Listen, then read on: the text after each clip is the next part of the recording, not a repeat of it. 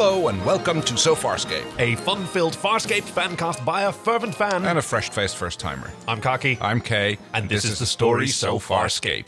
So we actually get to tell the story So Farscape because this is part 2 of a two-parter. Yes, episode 120, The Hidden Memory, following 119, who would have guessed. You're so good at math. It's not nice, it's Nerve, that's the one. We talked about this last time. It wasn't nice. It wasn't nice at all. No. Nerve, which was written and directed by absolute dream team, Ricky Manning and... Oh, who was the director? Rowan Woods, of course. And this time we've got the writer Justin Monjo and the director Ian Watson. Ian Watson has also done, I think, Till the Blood Run. Oh, no, I'm embarrassing myself now. So, the story So Farscape. Prepare for starburst! Last time, I mean, there's been a lot of continuity. Everything that's happening now actually started in episode 118 when Lorax stabbed Aaron. Injuring her to the point that she needed some sort of genetic donor material to regrow her sebacean nerve or something like that. That knife must have pierced my peripheral nerve. The only treatment is a tissue graft from a genetically compatible donor. And there was nowhere to get that, except they had learned in episode 118, A Bug's Life, that there was a GAMIC base, a military science base, somewhere in the uncharted territories. Is it just called GAMIC base, or is a GAMIC base a thing? It's called a GAMAC base. So GAMAC either means military science or maybe secret, unacknowledged, like a black site. Yes, which it clearly is, because nobody's supposed to know about it. Except our heroes did find out, and John decided that he would stage a foolhardy rescue mission with no real plan. No, other than just randomly jab people for genetic material. Fortunately, our PK Tech girl was also stationed at this base, who greatly helped them around. Saved his bacon, and yes, them, because Chiana decided to come along. Chiana who's like taken some initiative to earn her keep. She's definitely been becoming more of a part of the crew and actually working towards it. Why do you think that is? Because she came aboard as a prisoner, as they all did, and she wasn't entirely sure about staying. But like, I guess she recognizes a good thing. Listen, Sunshine, you want to be part of this crew? On your good days. This is one of the good days. I thought you were Junior Miss Tough Chick of the Universe. Yeah. When I can kiss or kick or cry my way out of it. This is way, way, way, way different. You bet your ass it is. Yeah, it's got to be something general like that, right? Because there hasn't been a specific inciting event that made her realize, oh, these are people that I can rely on. No, she's just, for the time being, it's safe. For the time being, it's fun. Yeah. I'm going to stick around until see how long it lasts. And they had fun at that dinner at the end of Through the Looking Glass. Right, yes. Yeah. So, the end of the previous episode leaves us with Aaron cured, or at least on the path to being mended, and John still imprisoned at the GAMAC base. It's terrible, because while Jelena helped them to successfully acquire not just a tissue graft, like there's now synthetic tissue, just a simple one quick shot from an auto pipette, and you get a genetic graft which like gives you all the material that you need to regrow your nerve. Yeah, your peripheral nerve, which Chiana Chiana takes it back to Moya in the end. Apparently she can pilot a Prowler. No big deal. Pretty impressive. She's a girl of many talents. But John has been found out. Yes. Because the leader of the GAMAC base, a leather-clad, scary-looking gentleman called Scorpius. Scorpius? I am Scorpius. Saw him in the hallway and immediately recognized him as an imposter. Right. That man, he is an imposter. I noticed, by the way, that Scorpius doesn't seem to have a title. He doesn't have a... I wrote that down too. He doesn't have a military title. He's just Scorpius. He's not Commander Scorpius. He's not Imperious Leader Scorpius. He's just Scorpius. Because the red-headed woman in quite a similar outfit to his, who clearly works for him, she still talks to him as Scorpius. Yes.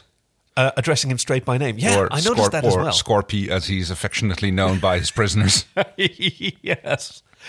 Of whom we meet one other, that is Stark. He is John's cellmate. Yes. A longtime fan of the Aurora chair. Yes, he seems to be having a little thing for it. I guess it's Stockholm Syndrome or something along those lines, because he really wants to get into the chair. And every time that they come for John, he goes like, can I go? Can I go?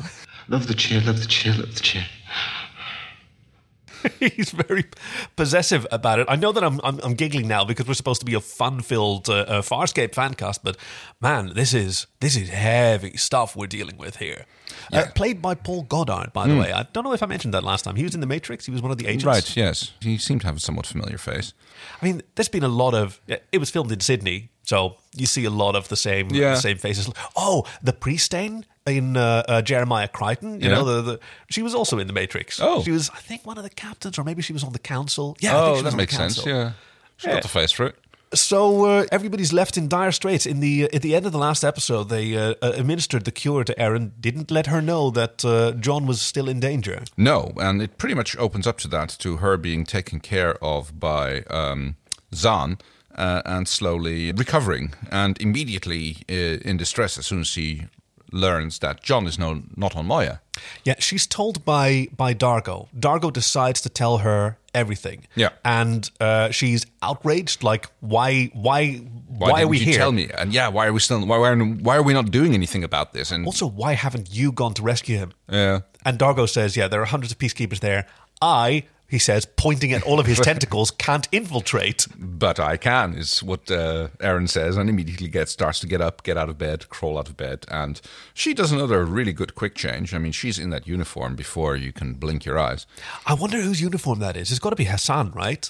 Because these are the PK uniforms from the commandos. Like, I wonder what they did with the bodies of those commandos. Clearly, they stripped them down. Yeah. So, I don't know, maybe Rigel got his hands on them. Shove them out the airlock, yeah. Find your own afterlife. Bye. Yeah, but definitely naked. We're going to keep everything unless it belongs to Calvin. What does this say? Calvin. Then they're not yours.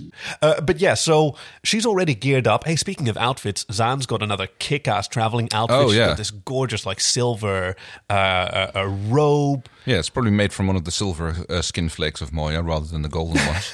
Okay, so you better not lick it or it'll turn red. Oh, that's not going to be the title of this episode. Okay, well, someone who's not nearly having as good a time as we are is John, who is strapped to the Aurora chair. Yes, lots of more brief little flashbacks of his previous past, how he got here, lots of space shuttle shots, lots of shots of the Farscape 1 flying through the wormhole. Yep. And I've noticed something, that the Aurora chair seems to have the ability to not just extract someone's memories, but also turn them into a third-person view. Yeah, well, that's the clip show, isn't it? I know. That's one that we've kind of got to forgive. But yes, I noticed that as well. Like, lots of, really cool exteriors of Farscape 1, John. Yep. When did you see that? Exactly. Or while floating out in space. Later, people seeing themselves interact with someone else, because you'd think you'd get a first-person view of that event. Hey, but that's kind of how memories sometimes work, right? Dreams as well. Like, sometimes you do see yourself performing like a third-person game. Oh. Yeah. The mind is plastic like that. Okay. Which is a property that the... John at one point calls her PK Barbie. Ooh. Welcome to Barbie World. Is exploiting while she's operating the chair for Scorpius and for Crais. Crais showed up last episode. Oh yes, Crais is having a ball. He's enjoying John being tortured in the chair, I suppose. Yeah, and it's terrible, atrocious torture. You can see the incredible toll that it takes on John. His defiance is manic and panicked. He's weeping. He's exhausted. And insists that he's not resisting, but he is hiding something. Right. PK Barbie knows that. And apparently, her name is. Apparently they can detect when you're blocking something from the chair. Yeah. After this interrogation session, he gets thrown back into his cell, and he starts developing a bit of a rapport with his cellmate. Yeah. Yeah, they get into another little altercation. Which side of the room we're supposed to stay on? This is my side. You stay on your side. My side, your side. My side, your side. My side, your side. There's a bit of suspicion because Stark is hiding something, and they're hiding things from each other. You wonder if Stark is a spy. Well, at this point, with the whole Man in the Iron Mask thing, I'm trying to wonder if he's like some sort of Sebastian prince or something that is being like sequestered away. Turns out later in the episode that he's not, but it's like that was a cool thought. I thought this was a really well-drawn scene. They have this moment of suspicion of each other, but the suspicion doesn't last very long. No. Like, they're so traumatized and exhausted that their sort of natural hopeful tendencies shine through, because Jon correctly infers, You're not crazy. Are you, Stark? no, you're like how you're just acting like that, and you're yeah, because if I act crazy, then they bother me less. yes. Wow. And he's also hiding something, because he's hiding a little tech device which he can apparently hope to use to open the cell door by trying one code at a time. And Jon laughs and is like, oh, you're going to be locked in here forever if you're going to have to do that one at a time. Yeah, not quite clear what that means. It was some kind of magnetic, like, decryptor thing, but one sequence at a time. How long does it take to do one Exactly. sequence? There's and he actually runs over to the door and like fails again, and then like immediately doesn't do another one. But yeah, maybe it takes a long time to reprogram each sequence or something. Something like that. Like he made it from bits of scrap metal that he's managed to collect over the years. He's been there for 2 cycles, I Two believe. cycles he mentions, Yeah. with over 100 sessions in the chair. Yeah. Woof. Another person who's not having a great time is Moya. We see her listing about in space. Yes, she's kind of like doing donuts, trying to fly around, and can't starburst anymore, can barely keep position. Yeah. There's a brief mention that it would be tricky to maintain orbit, which is a bit weird. That's not how orbits work. Yeah, well, when you're wobbling like this, I mean, it's mostly that they don't have propulsion control. Not necessarily they don't have propulsion. So then, maintaining orbit stably can be tricky if you have uncontrolled propulsion. Right, but Moya presumably has the propulsion control, and Moya is also, going to benefit from maintaining an orbit. Yeah, but it may be highly erratic, sort of like a muscle spasm, because she's in the middle of active labor. Fair point, yes. Her baby, conceived in episode 10, They Have Got a Secret, is coming. Well, it wasn't conceived then. That's when they learned about it being present.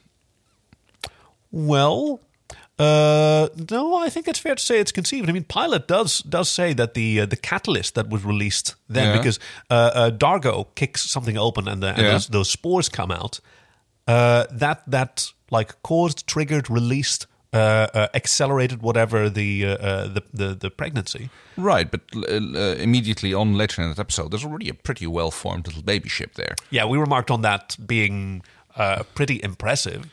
That's why the particle's a biomechanoid. Yeah, it's a catalyst. A catalyst for pregnancy. So I was under the impression that the whole control collar basically stopped her pregnancy as well, and just like she already was pregnant, and whatever this thing that was released, it definitely did things to the unborn Leviathan. Yeah, but, yeah. And again, then the pregnancy started continuing, which apparently is like a bit of a there's not really a exact gestation period which Leviathans have. I wonder how much of that is, I mean, obviously Plot dependent, yeah. Or whether it's maybe Pilot just concealing his lack of knowledge. Maybe he just hasn't bothered to look it up. Right. He's a little insecure about his lack of scientific knowledge, which has never apparently been an issue, honestly. Eren, accompanied by Dargo and Zahn, take one of Moya's shuttles. The transport pods, pods, that's the one. And start flying back using the same data that was put in place by our little... using the same coordinates that were used by Chiana in leaving. They fly the same route back under the radar, at least through the gaps in the that's system. Right. And it doesn't have a lot of security. Eren is quite confident in that. It won't have any sensors on top, because sensors would give away that there's a base underneath. Yes. Which, I mean, fair. Good point, yeah. I mean, it works both ways, I suppose. And having a radar signal coming out there would like be a bit of a beacon, like there's something here. Yeah. I wonder why it's so secret, though. Yeah, we've not really seen anything. At first I thought that it was probably because of the chair, but later on in the episode, it seems that those chairs are fairly common in Peacekeeper. I was curious what you thought about that, because I don't know. Erin is told by Dargo, probably from Chiana, that John has been put in the Aurora chair, which is extracting memories from him, and she hopes that he can resist it. I'm hoping Crichton will be strong enough to fight the chair. It is really ambiguous whether she knows what an Aurora chair is already, or where she infers it from what Dargo says. I got the impression she did, especially because later on, Crace says that, like, no commander has ever been put in the Aurora chair, which... No, he says... No captain has ever been subjected to such an indignity. It could be unique. Yeah, I paid attention to that. So you could be right. It could be that there are more Aurora chairs. It could also be a unique feature. I just don't know. And that explained why maybe that's the focal point of the base. I mean, that's the impression I got in the first episode, that whole Aurora chair was kind of the thing that base was there for. That would make sense. I mean, it's a wormhole research base that belongs to Scorpius, but, not being able to go to the surface, not having access to regular access to space, you can't do a lot of experimentation. So the research must be acquiring wormhole knowledge, I guess, from brains. Digging through people's minds, Yeah, yes. kidnapping people who might know something. Yeah. Jelena, in the meantime, is holed up in her little HAL 2001 pod area. I mean, come on, it looks exactly like that. No, I know what you mean. I know what you mean. The paneling lights, the little circles of lights with dots in the Also, the mirror. red eye, which is kind of like, I mean, it's the gateway in this kind, not the actual eye, but it still has the same kind of look to it. I see what you mean. And she starts talking to John again, tells him that, basically, again, turn your back to the camera because they can see but they can't hear. That was a good little reminder to us as the audience. And John goes, oh, yeah, I remember. I mean, obviously, he's been through a lot. He forgot this for a little bit. And she's doing more phone switchboard technology by patching little cables into various things with her fold-out tech case. I'm not quite sure what it is, but yeah, she seems to be able to do a lot with that thing. Yep, and tells him to hang in there. And then John says to Stark, who's been overhearing all this, it's like, who is that? Yeah. He says he has a friend on the outside, and now we both have a secret. Yes. Which is kind of a nice bonding moment. And it's both geared towards escaping. Yeah. Now, unfortunately, Stark does not have a lot of confidence in John's ability to withhold his thoughts. Stark is convinced that he alone can withhold his thoughts from the chair indefinitely. Yes. But Jelena tells him to do exactly the opposite. Like, don't hold back. Think of the first time we kissed, or the time we kissed. I'm not sure if it's the first time or the one time. Yeah, when we kissed on the... Because that is, of course, the memory that he's been withholding. He's been protecting her identity. Yes. Did you cotton onto that before you saw it here? No, I don't think I did. Neither did I. In my initial watching, anyway. Yeah. Because like he's not... They're digging for information about wormholes through him, but he doesn't know anything about wormholes. Yeah. He's already given them everything that he knows. Like, I got sucked through one, and that's it. And I've been trying to figure out about it, and they don't believe him, obviously.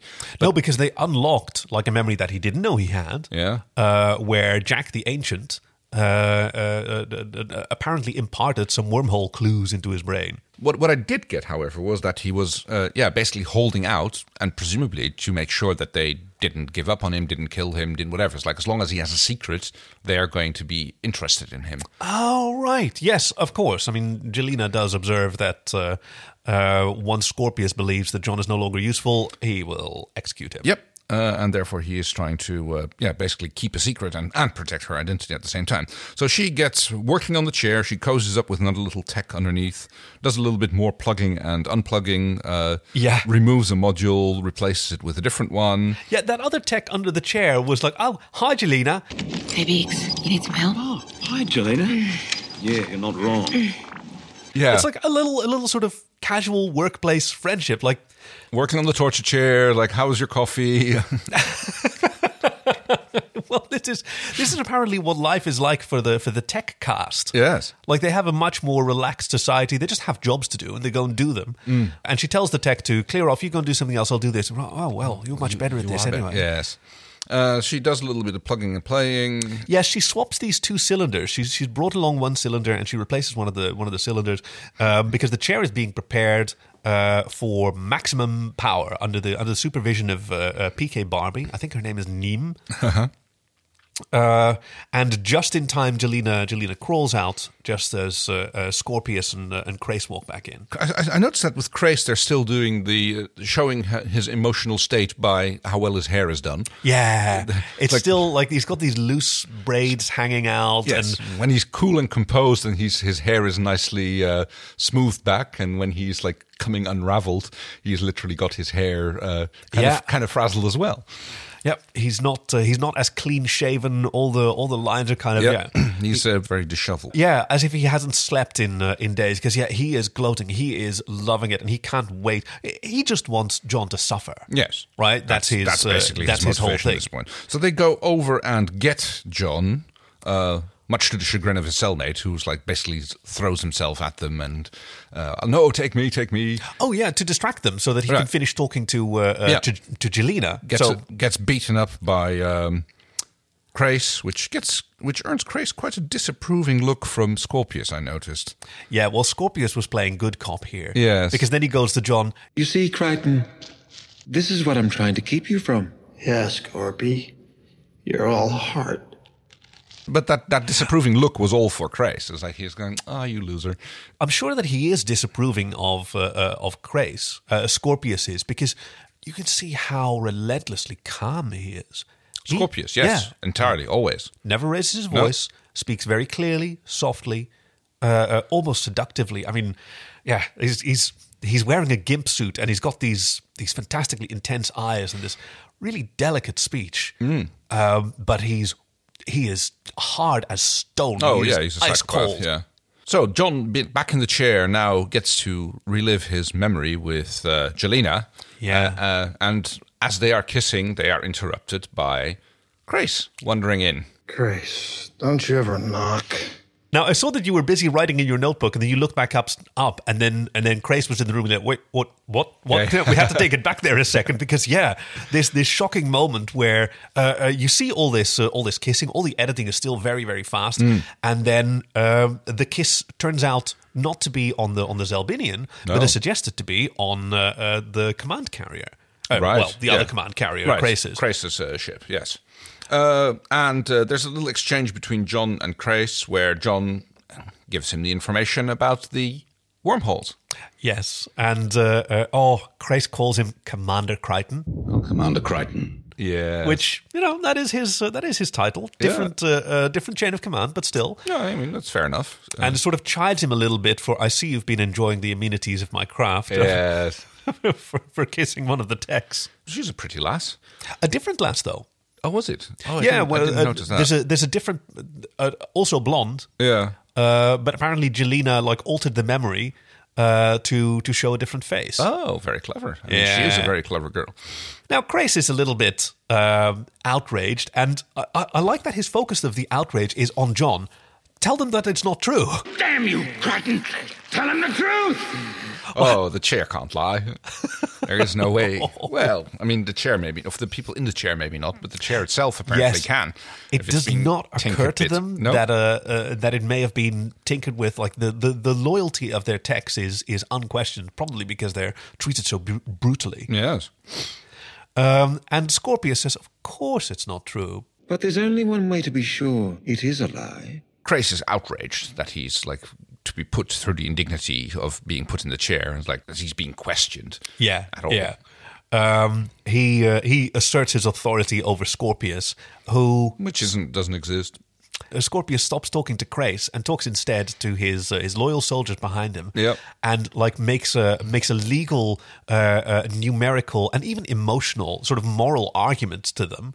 Like if you want to keep your commander out of that chair, you're going to have to kill me and all my men on this base. All my men, yes. Yeah. Which again suggests that he is in fact completely in control of the base, despite the fact that there's a commander. Yes.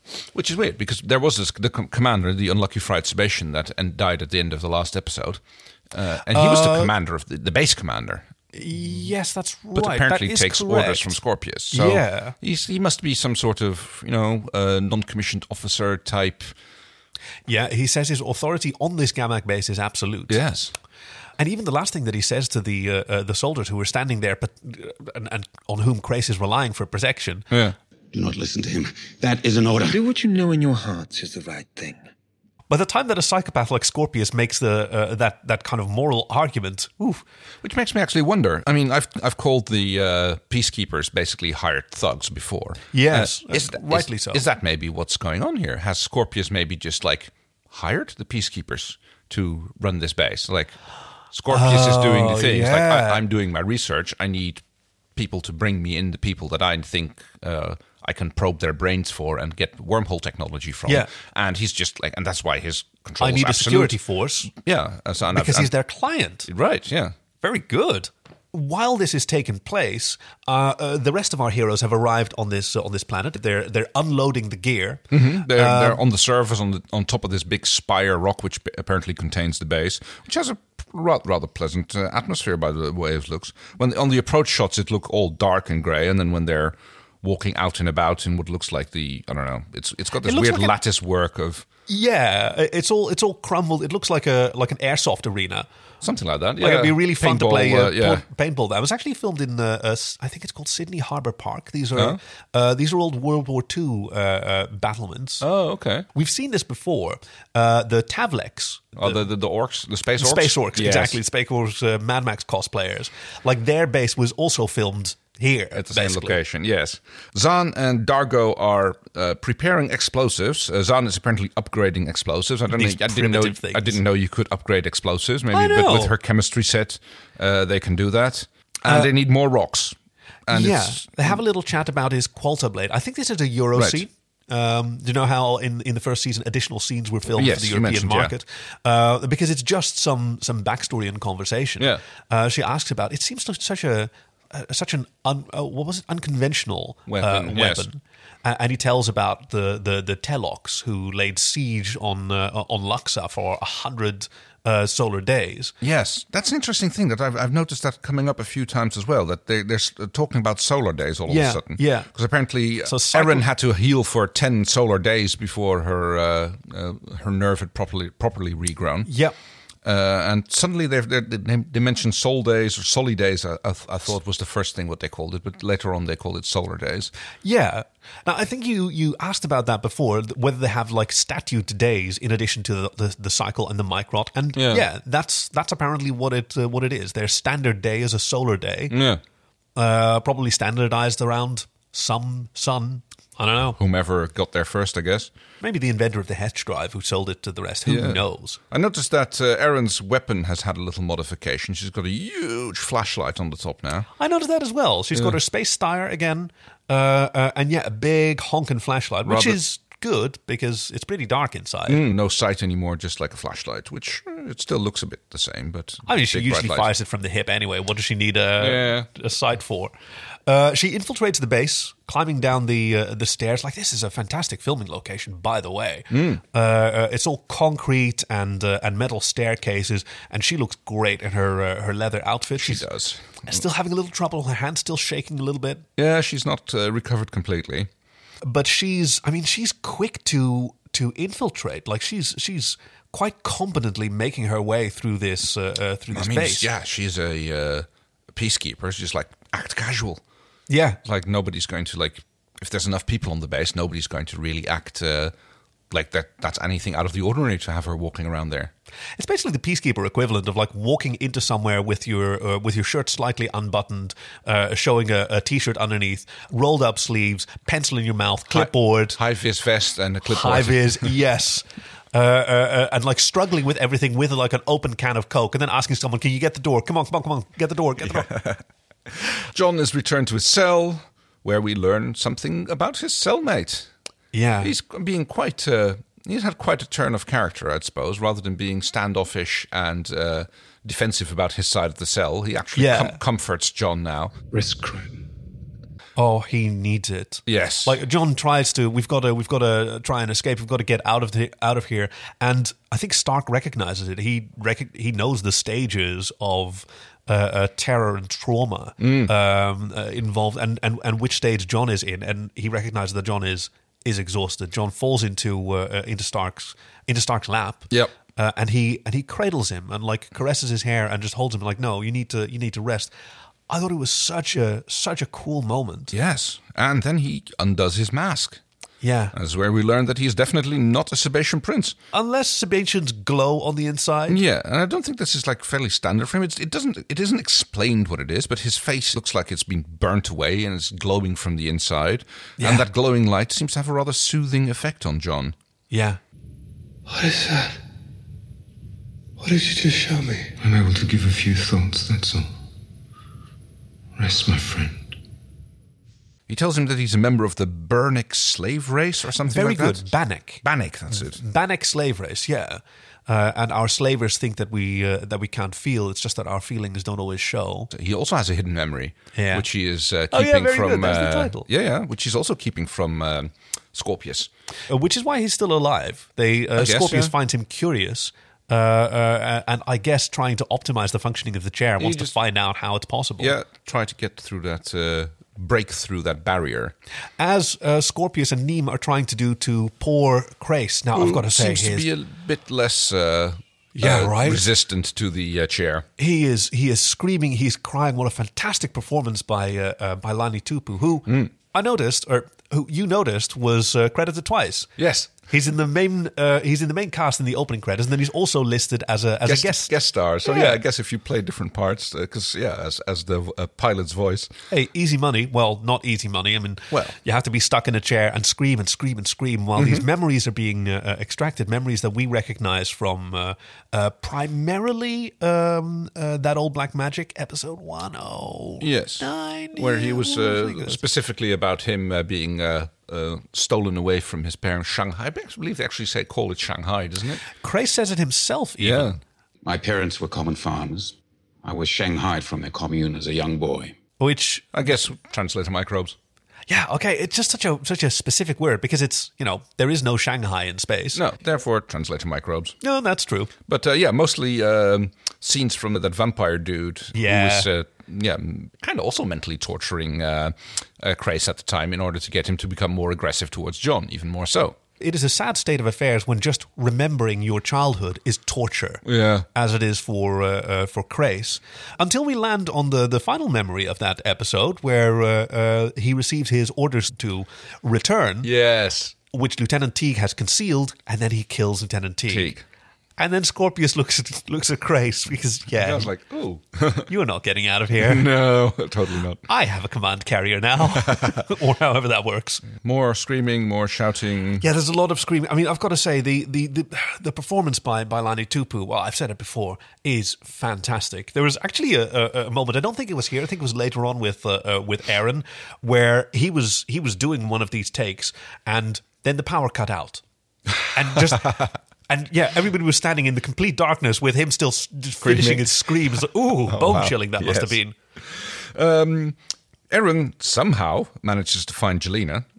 Well, yeah, we can sort of infer how she's doing that by, just as you say, she walks in so competently. She knows how these bases operate. She knows what she's wearing, too, because she's... And she knows she's looking for Jelena because she's been told that Jelena is there and Yes. been helping them. So, yeah. Like, she's got Lorax's ident chip, because Tiana brought that back. She's got a commando uniform. She knows all the Peacekeeper protocols. She is Sebastian, so she can pass through the DNA scanner. Like, she has the run of the place. Right. And she's very cautious, because when she does find Jelena opens the door, and she gets gloved in the face. Grabbed, yes. And an unseen voice says, Is there surveillance inside this cell? called it a cell, by the way. We talked about this before, like what kind of space is it that Jelena's in all the time with a quite a nice wet bar. Apparently it's a cell, but I mean, that's not where you keep prisoners. We've seen that. I mean, in a monastery, the monks' quarters are also called cells, so it's not unusual for something other than a actual prison cell being called a cell. I mean, the fact that it's called a prison cell implies that there's other kinds of cells. Right? Yeah. Okay. We get the fateful meeting between Aaron and Jelena. They have a little heart-to-heart. No, that's not really fair to say. They're not really opening up to each other, but they are focused on the mission. Certainly, Aaron is, and quickly determines here that Jelena is in fact still willing and able to help. Yes, and while John did not have a particularly good plan for getting what he needed to help Aaron, Aaron certainly has an excellent plan. I mean, we don't even see her executed. We just have to assume her competence because everything that she does displays that, yeah, she knows what she's doing. We don't even need to see how she's coming up with this plan. Okay, so that's a part that I went like, okay, this is a bit weird. Why? Because the head of security certainly would not suddenly be chumming up with a random peacekeeper who shows up. I mean, she talks to him and he acts like she's completely belongs there, and he's the head of security. It's like he should be like, I haven't seen you before. Suddenly in on this whole thing with the prisoner and with Scorpio, but no, apparently this like Scorpio, whatever, Scorpius. No, I get what you you mean. I think that this is narrative compression, and I think that it's a shame that we don't see everything. If it was a John jam, then we would see all the steps because John is our focal hero most of the time. Right. But so I think it is fair to say that some planning has gone on because she knows to scan for something. So at this point, she already knows about Stark's magnetic doodad. Yes. Which we never saw her learn about. So she must have heard that from Jelena. We didn't see Jelena learn about it either. No. So there must have been some communication to prepare for that because apparently she's taken Hescon is his name, Lieutenant Hescon, right. And told him she's impersonating someone from Krasis command carrier. Oh, that makes more sense. Yeah, there is nothing in there. Just telling you what I picked up from Krasis carrier. And saying, we've detected something from this room. Like, it's impossible. I would have detected it. And he does a scan to prove her that she's wrong. And then she goes like, oh, you're right. See? Nothing. Absolutely nothing. What the frill is that? Obviously nothing. Hescon goes in, seizes Stark by the neck, tosses him across. Stark is panicked and outraged and attacks John. That he's been betrayed, yes. But all is soon well when she pistol whips Hescon. Yes. and John grabs Stark by the chin and just points him at, look. Who is she? That is the Radiant Aaron Sun. She's with us. The Radiant Aaron Sun, yes. He calls her. Oh.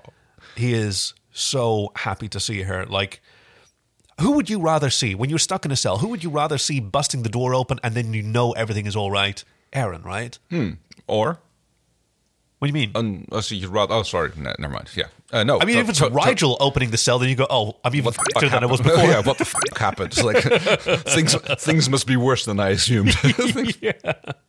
They start running towards the surface, Jelena coming along with John and Aaron, which leads to the most nonsensical comment in the entire episode, as far as I'm concerned. When Jelena goes like, oh, no, peacekeepers. And I was like, yeah, what were you expecting? It's like, of course there's peacekeepers here. There's literally nothing else. It's rocks and peacekeepers. That's what you've got. And floor grates. They pick up a floor grate and they climb underneath just in time for Peacekeeper Barbie to march over them. Look at her outfit, by the way. Yeah, she's like very much in the tight leather latex type thing with these long dress panels hanging down in front, still wearing trousers. I mean, it's like a super long loincloth or something like that. Scorpius has that a little bit as well. He's got the tails along the back, but he still has the front panels. It must be something of their thing. And she doesn't even look that out of place when you compare her to the PK soldiers behind her. All of them they're also wearing leather. These weird sort of leather shawls. They're more like Judge Dreddy type PK soldiers. Oh yes, Judge Dredd. They also have the helmets and everything like that. I am the law. I am the peacekeeper. So they are miraculously undiscovered while they're glaring up through the grate. A very cool shot, and then no. I know. Things on Moya are not going well. No. Oh no! Yes. I love this. Pilot is so concerned. He goes, Oh no! Oh no! Like I was Pilot going like, super wow. bogan. Well, not bogan. He's a New Zealand actor. Yes. Arlani Tupu. Apparently there is something not going very well with the birthing because this is not a normal Leviathan baby. No. And apparently, I mean, like the way Moya is swinging about, I'm thinking like we're going to have some sort of centrifugal force birth going. Sling it out. Yep. Well, we actually saw like her. I think I saw someone on Twitter remark that, is this the first time that we've actually seen up a birth canal on cable television? Or at least someone climbing into one. Yeah. I mean, you see it from the outside first. So you see these panels opening and a strut retracting. Like, clearly her birth canal is a mechanism as much as it's biological. No, biomechanoid. Pilot warns them that in order to give birth, she's going to have to depressurize the entire ship. Yeah. And they have 80 microns to get to a pressurized room. And where's that? And it's like, well, my nest is, or does he call it a nest? Or is Den. My den's Oh, well, that's very lucky for you, isn't it, Probacto? We can't get to you in 80 microns. Go to the hangar bay and there's pressure vessels there. You can climb into one of those. Yeah. I mean, I think climbing into the hangar bay, get into the Prowler, get into the get into... yeah, they've still got the Farscape Prowler. 1, get into one of the other transport pods, because Moya has more than one transport pod. I mean, she should do. Yeah. I think they're disposable. You've definitely got Farscape. That's right. They've got 3 spacecraft. Well, at least 2. Yeah. Maybe she only has the one. I don't know. But at least 2 that he could get in. But maybe the hangar is quite far away as well. Right. No, it's not. We've literally seen Stan's landing and, well... We don't know how far there is to No, walk. yeah, the Moya's distances. big. Moya's big. That's really big. Chana can't get her container to open. No, because it's locked, and then the other one opens, and Rigel goes, "It sure is, my dear." Oh. He locked it. He's such a bastard, yes.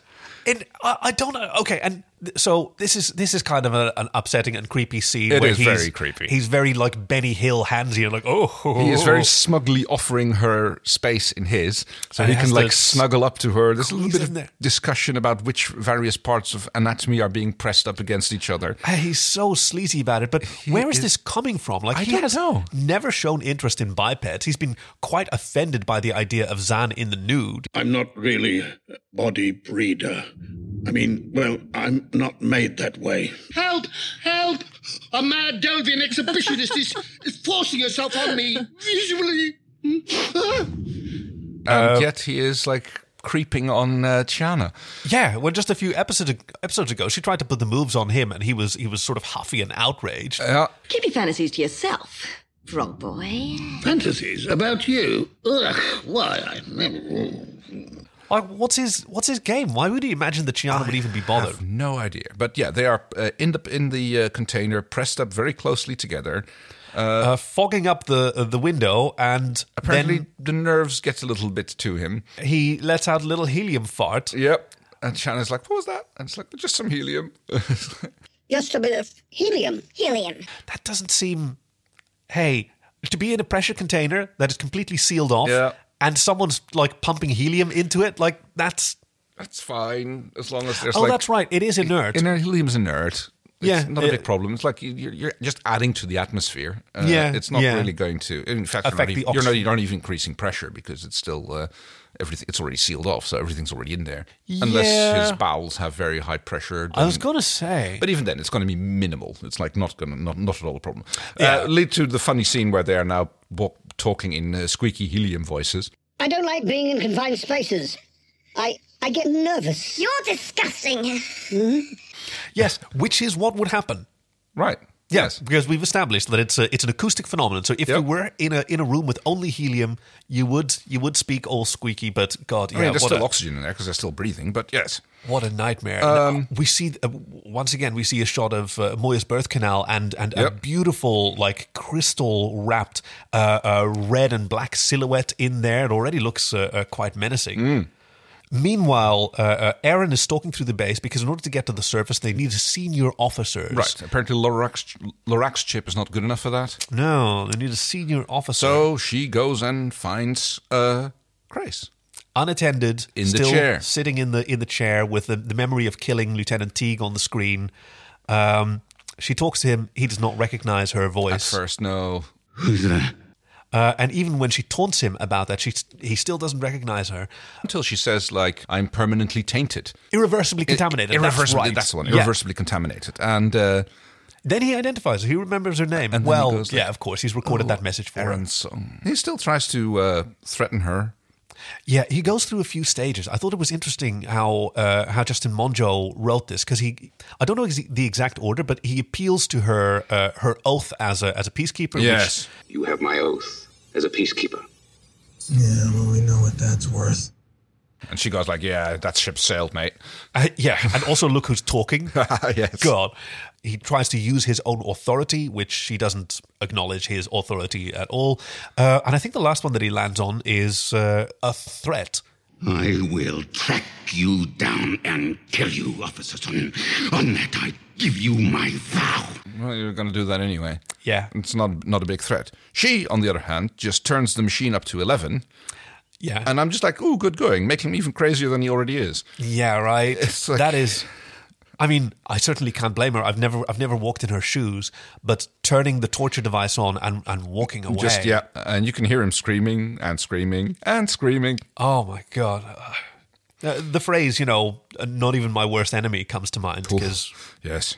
So, Jelena and Crichton are having a little tete-a-tete underneath the floor grating. Yeah, I've got to say, I didn't love this this part of the plot with Jelena as like her decision to leave depends on whether this boy likes her or not. Yes, I never like that in general. No, she's infatuated with him. She loves him, but she wants some commitment from him. Right? She asked like, "Do you love Aaron?" Yeah, and that's do you want to be with me or Aaron? Yeah, that's basically her thing. It's like, I'm only going to come with you if I don't have to watch you making calf eyes at Aaron all the time. It's like, I don't want to, like, if I don't have a chance with you, then I'm not coming, because I don't want to torture myself with that. That's the impression I got of it, at least. Yeah. She wasn't making any ultimatum. No, you're right. She was going to say, like, either I have a chance with you or I'm not coming. That's basically what she's going on. Yeah, and he's refusing to commit. He's like, doesn't want to say. Yeah, he's saved by the bell when Aaron arrives. I mean, he played her, really. He played on those very emotions the first time around when they met her in the whole PK Tech Girl. Remember? Did he? He didn't manipulate her. I think that was quite sincere between them. Okay. He had no reason to. I mean, they were just, they were replugging the... I thought there was another moment where they... You're thinking of Chiana in the last episode. Chiana... when she was working with Jelena, told her that, no, John's in love with you. That's it, yes. To motivate her, like, oh. Yeah. And now, of course, she wants to know and make sure that that is actually true. Yeah, because she's seen John and Aaron in the looking at each other. So Jelena asks Aaron, like, tell me what the deal is. Do you want to be with John? And she's a bit like confused, like, what's going on here? I didn't really think about that. What's it to you? That as well. I actually kind of like how it's resolved here, because Jelena, realizing that John and Aaron have feelings for each other that they're not resolving, she decides to stay behind. Aaron thinks that it's a stupid idea, but Jelena says, I can take care of myself. Yes, which she clearly can. Yeah, she has so far. Who knows what she's had to do to stay alive so far. Aaron and John start making their way towards the surface. Yeah, the tempo really ramps up now. Yeah, Scorpio finds Crace slumped over in the chair and decides, somehow miraculously deducts that they are making a run for the surface and sets the security forces on him. We see our Commander Heskell... Heskon, walking proudly with his gun in front of his security forces, running towards the stairs. Actually, they said he's going to take the lift or something. Yes, the level risers. The level riser. So Neem offers the option, do you want me to just burn them out of the stairs? And he goes, no, says Scorpius, we need John alive. Yeah. We'll use the level risers.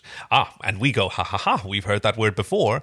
If the peacekeepers come up through the level risers, this is where they're going to surface.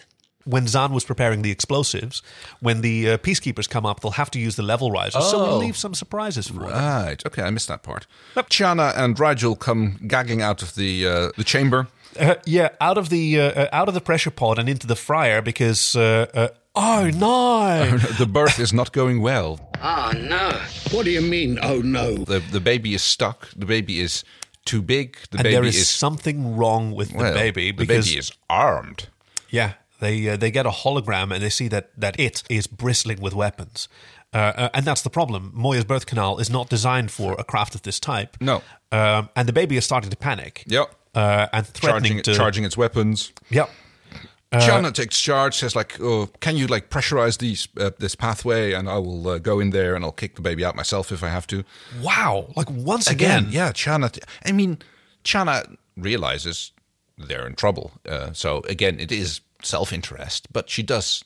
I mean, she could have made a run for the Prowler or for it seems that they've just collectively forgotten that they have other spacecraft on board. We're back up top on the base. Everybody made it to the airsoft. Yeah, fight scene. Stark is back. I don't honestly remember how they split up in the first place. Stark was rescued with... Oh, yeah. Right. They kind of forgot about him when they were sequestered in the grating. Maybe Stark was just sitting there in a corner going like, I'm not here, not my problem. They must have split up there. Yeah. He must have gone up first, but it was a little bit quick. They gave him a big gun. Because he's like... Everybody gets it, yeah. He is holding his own. Yeah, because Dargo brought some supplies from the transport pod, so there's a firefight. Yeah, there's a few explosions. They leave a little present for the peacekeeper forces as everybody runs away. There's some more cool banter between John and Stark. Oh, what I really liked about this also when they walk back up and they come up on the stairs, and Dargo is standing there waiting for them, and he just goes like, "Good to see you again." Like just. Very simple, very cool, and very collected. And like, it's good to see you again. That's the only thing he had to say about it. Like, not my friend, my comrade. It's just like you can see how Dargo speaks to someone he respects. Yes. Certainly, like that he respects on the same level. How he spoke to Aaron, it was calm, straight to the point. Understanding what the consequences could be. Like, he doesn't try to manipulate someone that he respects. He tells them exactly what's true and leaves it to them to make decisions. Make the consequences. Yes. Also found it really hilarious how in the firefight Dargo is like all raw and shooting his keyblade and blasting, and Zahn is just like very dispassionately just like firing her gun and just holding it from the hip and just spraying it. And I bet like her body count has got to be like 10 times higher than Dargo's. But her expression is completely impassive, and she's just like casually and one shooting more folks. Sent to hell, and one more. Here comes the grim spectre of death. Everyone prepare for the horror of mortality. Here we go. I will bathe on your corpses because it's the only way I can sleep. Damn. What? She's cold, man. Stone cold. Not so much John and Stark, who are having a wee laugh, which is, it was kind of charming in that moment when they share with each other what their secret memory was. Oh, it's a place I saw as a boy. What about you? Oh, this time I kissed a girl. What, really? Yes. I thought it was about his doomsday device. About wormholes, it wasn't. It's only about the time I kissed a girl. Really? Yeah.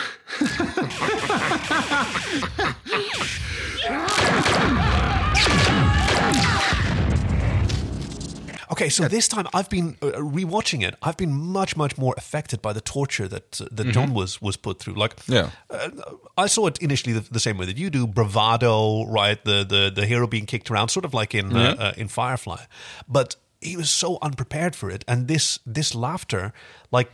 That's kind of a paradoxical response to the terror that he must still be feeling. It's mania. Yeah, it makes sense. In this moment. Meanwhile, on Moya, Chiana is jostling the guns from the ship. The gun is about as big as she is. Yeah, it's a cool prop. It's kind of sort of wobbling about. It's kind of unclear what she is actually doing there, but she's like pushing and shoving it a little bit. And yeah, you're right. I don't understand exactly what she's trying to do. She can't move it. She can't budge it out of the way. Oh wait, I think that was the idea. She was trying to like get this cannon to point away from Moya's like tender bits. Yeah, but eventually realizing that that's not going to happen, she says instead, like, yes, do fire. Yeah, very low power. Yeah, yeah, just bust out a little bit. Yeah. I mean, you don't basically want a space C-section performed by the baby. That's a new one. Yeah, I mean, you don't want to hit Moya's mivonks, but yeah, Moya has lady mivonks. Okay, I think we have an episode title. We see more firefighting again. Zan is just quietly, dispassionately spraying death wherever she goes. Someone's sort of whistling, "Dead, dead, dead. The peacekeepers are dead." The explosions up top on the Garnak base are matched by the explosion in Moya as Chiana goes running away and manages just in time to clear out of the passageway. She gets thrown around a bit, but other than that, she's fine. And apparently, the baby floats free. The baby is clear. Good job, and we enjoy a moment of relief that that all is well. A firewall has blocked off a literal wall of fire has blocked off the peacekeeper soldiers, but John is gets snatched by grabbed by his gentleman mivonks. Again, Scorpius. Scorpius shows up again, points a gun at John, and goes like, "Oh hi, and here we go again." We're not done yet, and nope, no, Crichton. You're not going with them. Jelena shows up. Yes. Points a gun at him. Doesn't last long. John is like, yeah, shoot him. But see how he laughs at Scorpius here? Shoot him, Jelena. It's a pained laugh. Like it's not even. Oh, here we go. Such complex emotions on his face here. But yeah, Jelena. I don't know if she's ever been trained to use a weapon like this. No. Scorpius doesn't hesitate. Immediately shoots her. Yeah. 2 shots. John shakes his arm loose. Grabs the gun, fires a few ineffectual shots at Scorpius, who retreats. Bravely runs away, brave. Oh, brave Sir Scorpius. Dargo shows up and they carry Jelena back to the pod, back on Moya, where everything is now sort of settled. They look out of the portal to see this ship, the baby floating past. They take very great pains not to show too much. There's just a few shots which almost could have been also Moya. What about Moya's child? He's okay. He? It's a boy? Yes. A male. Excellent. What kind of a beast is he? It's hard to see. It is very hard to see. Everything's left a little bit in the dark, backlit. It's like they're clearly keeping their powder dry on this one. That's very obvious that they're trying not to show too much about this. It's such a scintillating tease, though. I really enjoyed it. Like even the choice, the environment out in space. It's this red nebula. So you've got black and red. The offspring is black and red as well. So you're really relying on these reflections. Peacekeeper black and red, I suppose. Yeah, right. Yeah. And unfortunately, Jelena is not in a good state. John tries to lift her spirits, tells her to let the medicine do its work. You'll be fine. No more lies, John. Everybody files out, but not until after our Barnick, our Barnick slave. I forgot his name. What's his name? Bannock Stark. Bannock Stark. Yes. Stark is the barnacle. The barnacle. He apparently shares that memory that he was holding on with her. Yes. He waves his hand over her face and he tells her to hold on to that. Apparently it's beautiful and she's really enjoying it. It calms her down. She everybody files out and only John remains behind. And she asks for a kiss. A kiss, yes. John. Yeah? Do you think if things had been different, then you could have loved me? Yeah. And he kisses her and then she dies. Yeah, and that's the end of the episode. It's so tune in next week for another fun-filled episode of Farscape. Wow, like this is some heavy stuff, right? Yeah, it's a bit of a downer. It's like, I mean, death and birth together, I suppose, but yeah. And they're not out of danger. They can't starburst with a baby hanging around. They can't move very fast at all. And there's still a Krasis command carrier. I mean, they're still very close by. Like, apparently they're still cloaked. Jelena did help them using the... yes. I don't know that cloaked is the word, but they have a stealth trajectory or whatever. Yeah, they're basically... There's some blind spots programmed into the base's detection systems. Jelena scrambled the scanning data files. Even Krasis carrier can't find us now. But they don't have Jelena to help them anymore. So, quick note review. Let's check our notes. There was one bit which I think is probably going to be my Woody. Rigel has some great lines in this episode, even though he doesn't have a lot to do, and even though he's super sleazy with Chiana in the pressure chamber. But before that, when they're talking about Moya's offspring, he talks about how he has fathered hundreds of progeny, and he was never present at the birth. You know, if it was my offspring, we wouldn't have that problem. I think this is a trifle different, don't you? My progeny were tiny and handsome, like their father. Yes. Like their father.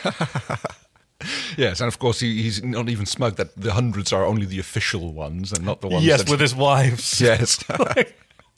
But he's not a body breeder. Like I guess not. His idea of mating must be just spawning over some roe. Yeah, I suppose that makes sense. Which one is roe? Is roe eggs? No. Like caviar. Is that that's roe? eggs. Yeah. Because the other gunk is also something you eat. No, it's not. I think. Isn't it? Yeah. Well, I don't know. I'm not that versatile in cooking. Way in cooking, more so in than cooking, I am. yes, but not in amphibious anatomy. So yeah. Okay. So Yeah. that's going to be my. Well, no. Hold on. I'm going to have to think about this. Okay. You do your Willy and Woody. She gives me a Woody. She gives you the willies. Okay, my Willy, I think, is definitely Rigel creeping out on Chiana. That's God, like, yeah, that that's, one's in the bag. Yeah, Unanimous. That's just like, it seems, like you said, uncharacteristic for He's never shown Rigel. interest in bipeds before. But he's where's he come being from? super sleazy on that. Woody, Woody. I mean, we've got a lot of good candidates. We've got Aaron in a PK uniform again. Right, Which, woof, yes. woof, what a stud, what a babe, whatever you want to call her. Like that ticks a lot of boxes for a lot of people. Let me tell you. I mean, yes, she looks great in that red uniform with the shoulder pauldron, yeah. on her, which still looks a bit like someone cut up a big road train tractor tire or tire, something. right? Yes, and put some extra studs on it. But it's fantastic costume design. Speaking of design, honestly, the look that we get on the Offspring, the male Offspring, Right? Yes, and it's once a boy. again, It's a Rigel boy. goes, Oh, it's a boy. excellent. He seems to have some very peculiar ideas about that. Naming the episode, it's going to be No, isn't it? Oh, no. We had some candidates. Actually, didn't I have a candidate earlier? Nah, maybe not that. Well, yeah, either that or. Oh, wait. Actually, I have a proposal from our friend Bostich. Yes. What do you think of Prepare for Starbirth? Oh, very good. Yes. Isn't that great? That's amazing. Yes, let's go for that. Prepare for Starbirth. And that's the story so far, Scape. We'll see you next week with episode 121, Born to be Wild. What kills you quicker, someone with a bone to pick or someone with a shrink ray? Find out on the Real Hunger Games. You can find us at SoFarscape on Twitter and Facebook and on SoFarscape.com. I'm Kaki. I'm Kay. So Farscape, so good.